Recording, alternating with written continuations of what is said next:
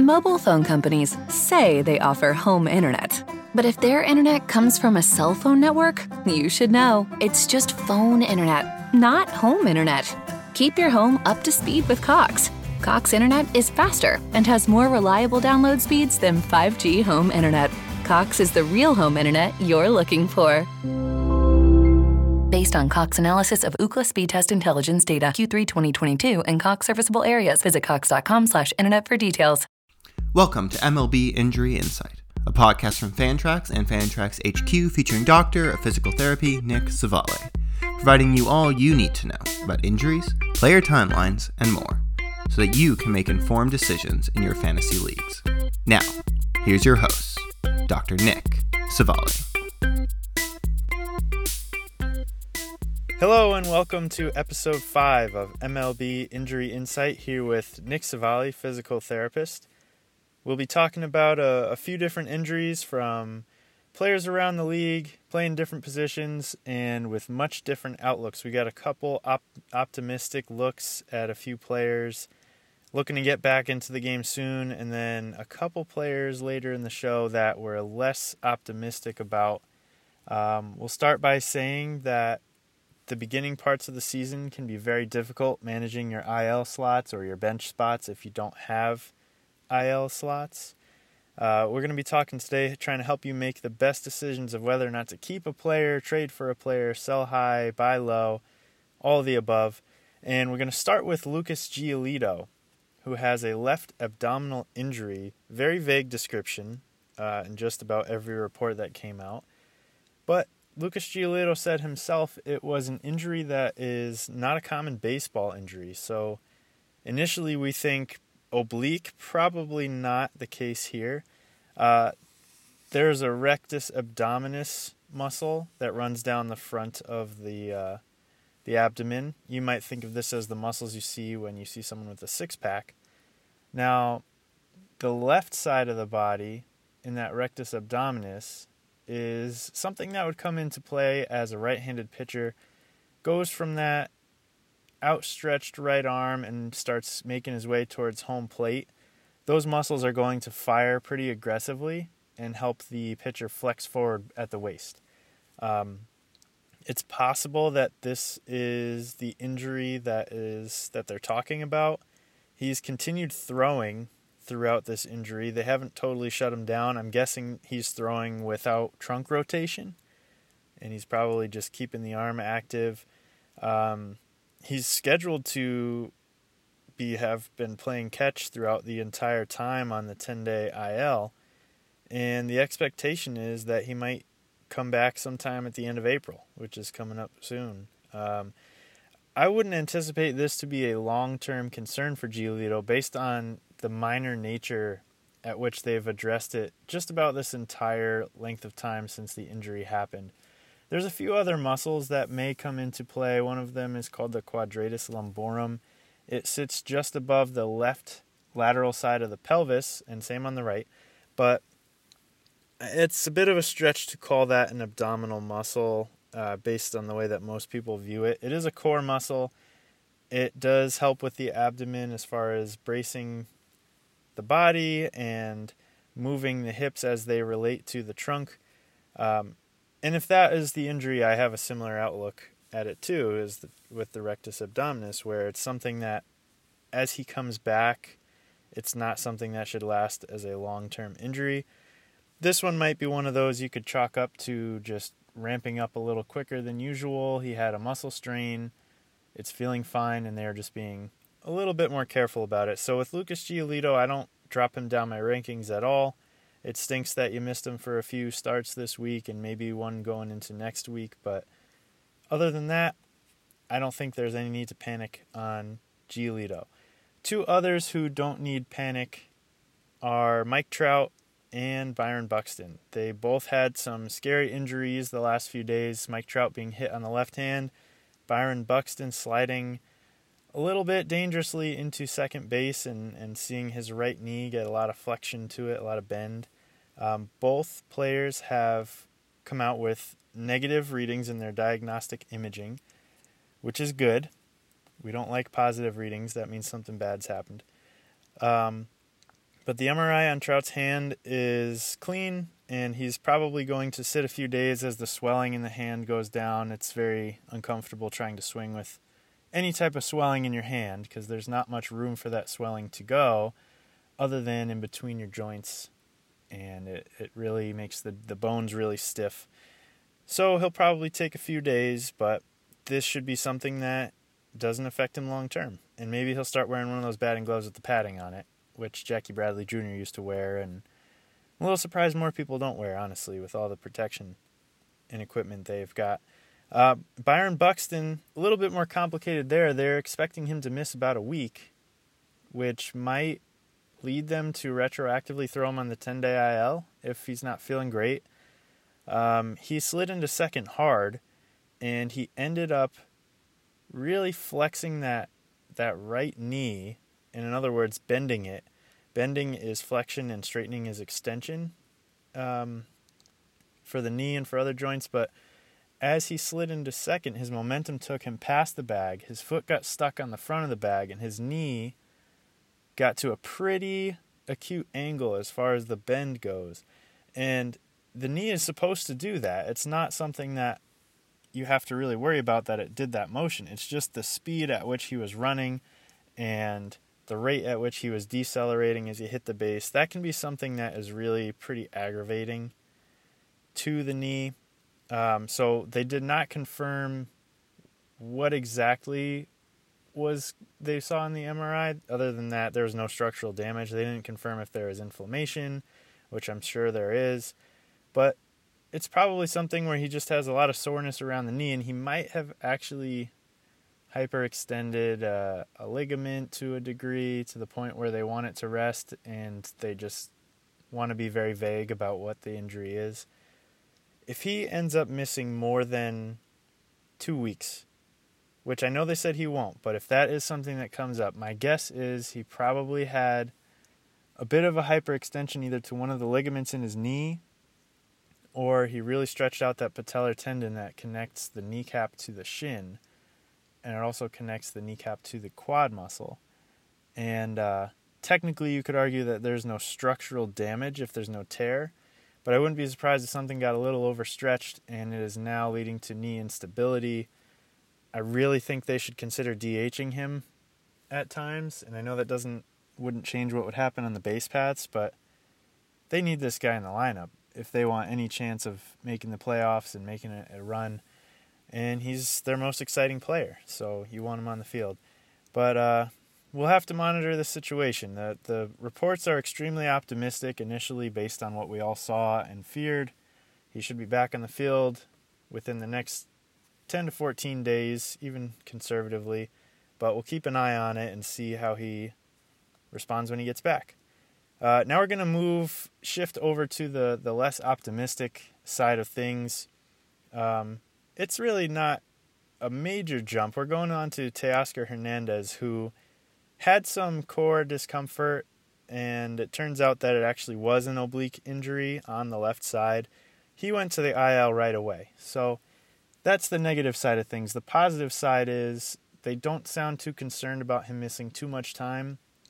Oblique injuries are very tricky because a grade 1 strain is the lowest intensity of strain, and that could be something that sidelines you for the minimum 10-day.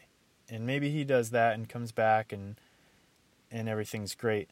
But just that one step up to a grade 2 strain can really make a big difference. And that's something we've seen a lot of in the past with George Springer spending a lot of time on the IL, his teammate out in Toronto. It's very possible that Teoscar Hernandez goes and starts ramping up again and experiences discomfort. This is one of those injuries where you cannot count on a set timeline, because as you ramp up and you're maybe 1 or 2 days away, that's when you start swinging at full force, and that is when you really test out the muscle. Running, if you have a leg injury, you can test that out on straight line running and gradually make your way into curving, and you can really test the limits based off of timing yourself from home to first or 60-yard dash or whatever. But it's much harder to make those incremental steps in a swing where you're firing your obliques that aggressively. Because how can you really statistically progress from a 50% swing to a 60% swing? That it's very hard to do. There's not really an increment that you can see as you're running or performing an action. There's no timer unless you're able to count milliseconds as you're going through your swing. But it's very different from another injury like I used, for example, like running. So what it comes down to is you can't be extremely confident in a 10 to 15 day timeline. This is one where you're not dropping him. Even if you don't have IL slots, you're storing him on your bench. And there's not really anything actionable here other than hold on to him and let's hope he gets back sooner rather than later. But at any point there could be a setback, so be careful with that. We're moving on to Casey Mize, a young pitcher for the Tigers, former number 1 pick. He has an elbow sprain, and they've listed it as a medial collateral ligament sprain. Now, I don't know if the Tigers are trying to be sneaky here or why they use that terminology, because in baseball, whether you are a trainer or a player or a fan, the term you think of is ulnar collateral ligament, UCL. Now, the medial collateral ligament is the same thing. It is a word that is interchangeable. The ulnar collateral ligament is called that because it is along your ulna, the medial bone in the forearm. So the other word for it is the medial collateral ligament. So I don't know if they said this just because they think people will be less scared by it, but you hear UCL sprain, that is usually like fire around the room, the SpongeBob meme where all the SpongeBobs are running around throwing the files away, everything's on fire. That is like when people freak out, and rightfully so in a lot of cases because it leads to Tommy John. So again, medial collateral ligament is the ulnar collateral ligament, the UCL, the ligament that gets repaired with Tommy John surgery. They're playing it down as far as the intensity of this injury and the significance of it. They're saying he'll be further examined. He's not as sore as he was the day of his start. He's feeling much better. But we've heard that story before. Of course he's feeling better than the day he heard it. I'm very pessimistic about this, and I don't really like the fact that it seems like they're just hiding what's going on with the MCL and the UCL. It is just another way to say UCL. So I don't know. Casey Mize is somebody people had surely heavily invested in dynasty leagues especially, and we might be dealing with something bigger here. It's going to take a little bit more as far as reports coming out of Tigers camp to know exactly, but I just want to make sure everyone knows that the medial collateral ligament is the UCL, and this could be a serious injury. So we want to hope for the best, of course, for his sake as well, and we'll have to monitor this one and see how he does as far as the timetable for coming back. And we're going to finish up with 2 more. We've got John Means of the Orioles, left-handed pitcher. He hit the 10-day IL. He also has a sprained left elbow. The reports didn't specifically say UCL, but that is usually what it is. And manager Brandon Hyde said this past Saturday he is not going to be on the mound for a while. And that is vague, but usually will tell you enough. He's probably droppable in most leagues other than long-term dynasty formats. You might keep him around in a deep 15-team league if you're really hurting for starting pitching. But if you are limited in your IL slots and you have other people who you are hoping or counting on returning in that position, he might be someone you consider dropping. And I was really excited to see him this year because they extended that Oriole Park, Camden Yards left field, and his fly ball rate is pretty high up there, so you wanted to see how he would do as a pitcher if he had a little bit more slack out in left field. This is a frustrating one because he's shown a lot of promise, but he's at least out for 2 months. He's on the 60-day IL now, and he's got a sprained elbow. It could be something that we start thinking Tommy John surgery if that is the case and he's not showing signs of improvement over the next few weeks and months. So we'll keep our eye on that and update you the more we hear. And the last one is Alex Kirilloff, Twins outfielder. He is one of the most exciting young hitters in the game to a lot of people, but he hasn't had much of a chance to break out because he has a wrist injury that keeps rearing its head. He had surgery on it last year, and he's had pain with it this year as well. And it's something that really obviously can affect a swing if your wrist is not functioning at 100%. But it's really pretty troubling that he's had pain in that same wrist, and the MRI results show nothing different. Whenever I see that as a physical therapist, someone's in pain, they get surgery, they go through the rehab, and then they're still in pain, and then they go get it checked out, and there's nothing apparently wrong. That becomes more confusing as to what you're going to do about it. Now, they did a cortisone injection to get rid of swelling, and they're hoping he can decrease the swelling and play through it, but you got to wonder if this means another inevitable surgery at some point, because you're almost hoping to see something wrong in that MRI to say, oh, okay, this is what we can focus on. We have to work on this, but we've got nothing new from it. So they're hoping he's going to be able to see a significant decrease in that swelling and be able to play through it a little bit, but he might be the type of player that if he really hits the IL again for a long period of time, people are going to start giving up on. And I would advise against that in the deeper leagues and the dynasty leagues, because these are the type of guys that in a year from now or a year and a half from now, you're wondering, like, who dropped him as he breaks out.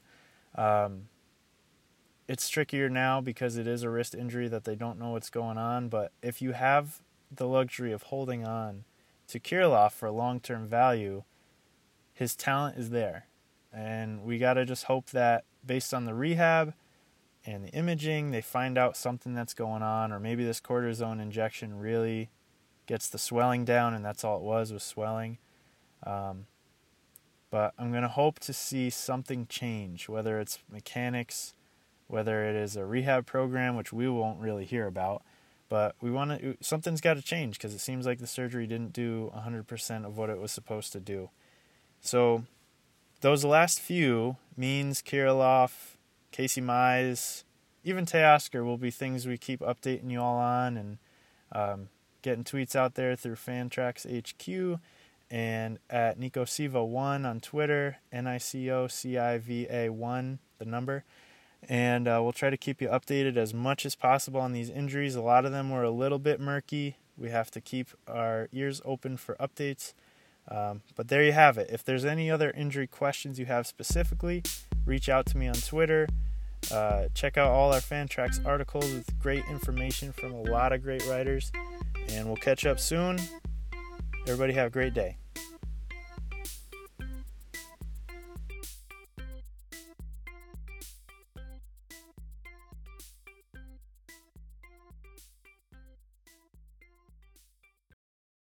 Mobile phone companies say they offer home internet. But if their internet comes from a cell phone network, you should know. It's just phone internet, not home internet. Keep your home up to speed with Cox. Cox internet is faster and has more reliable download speeds than 5G home internet. Cox is the real home internet you're looking for. Based on Cox analysis of Ookla speed test intelligence data Q3 2022 and Cox serviceable areas, visit cox.com/internet for details. Hey, you hear that? That's what home field sounds like. It's how you know it's time to go for the win. Oh, look at that! What did we just see? Gambit DC is your home field advantage for sports betting. Bet from almost anywhere in DC with an easy-to-use app and convenient betting locations district-wide. Online, in-app, or in person. Get the home field advantage with Gambit DC. Must be 18 or older to bet. Please play responsibly.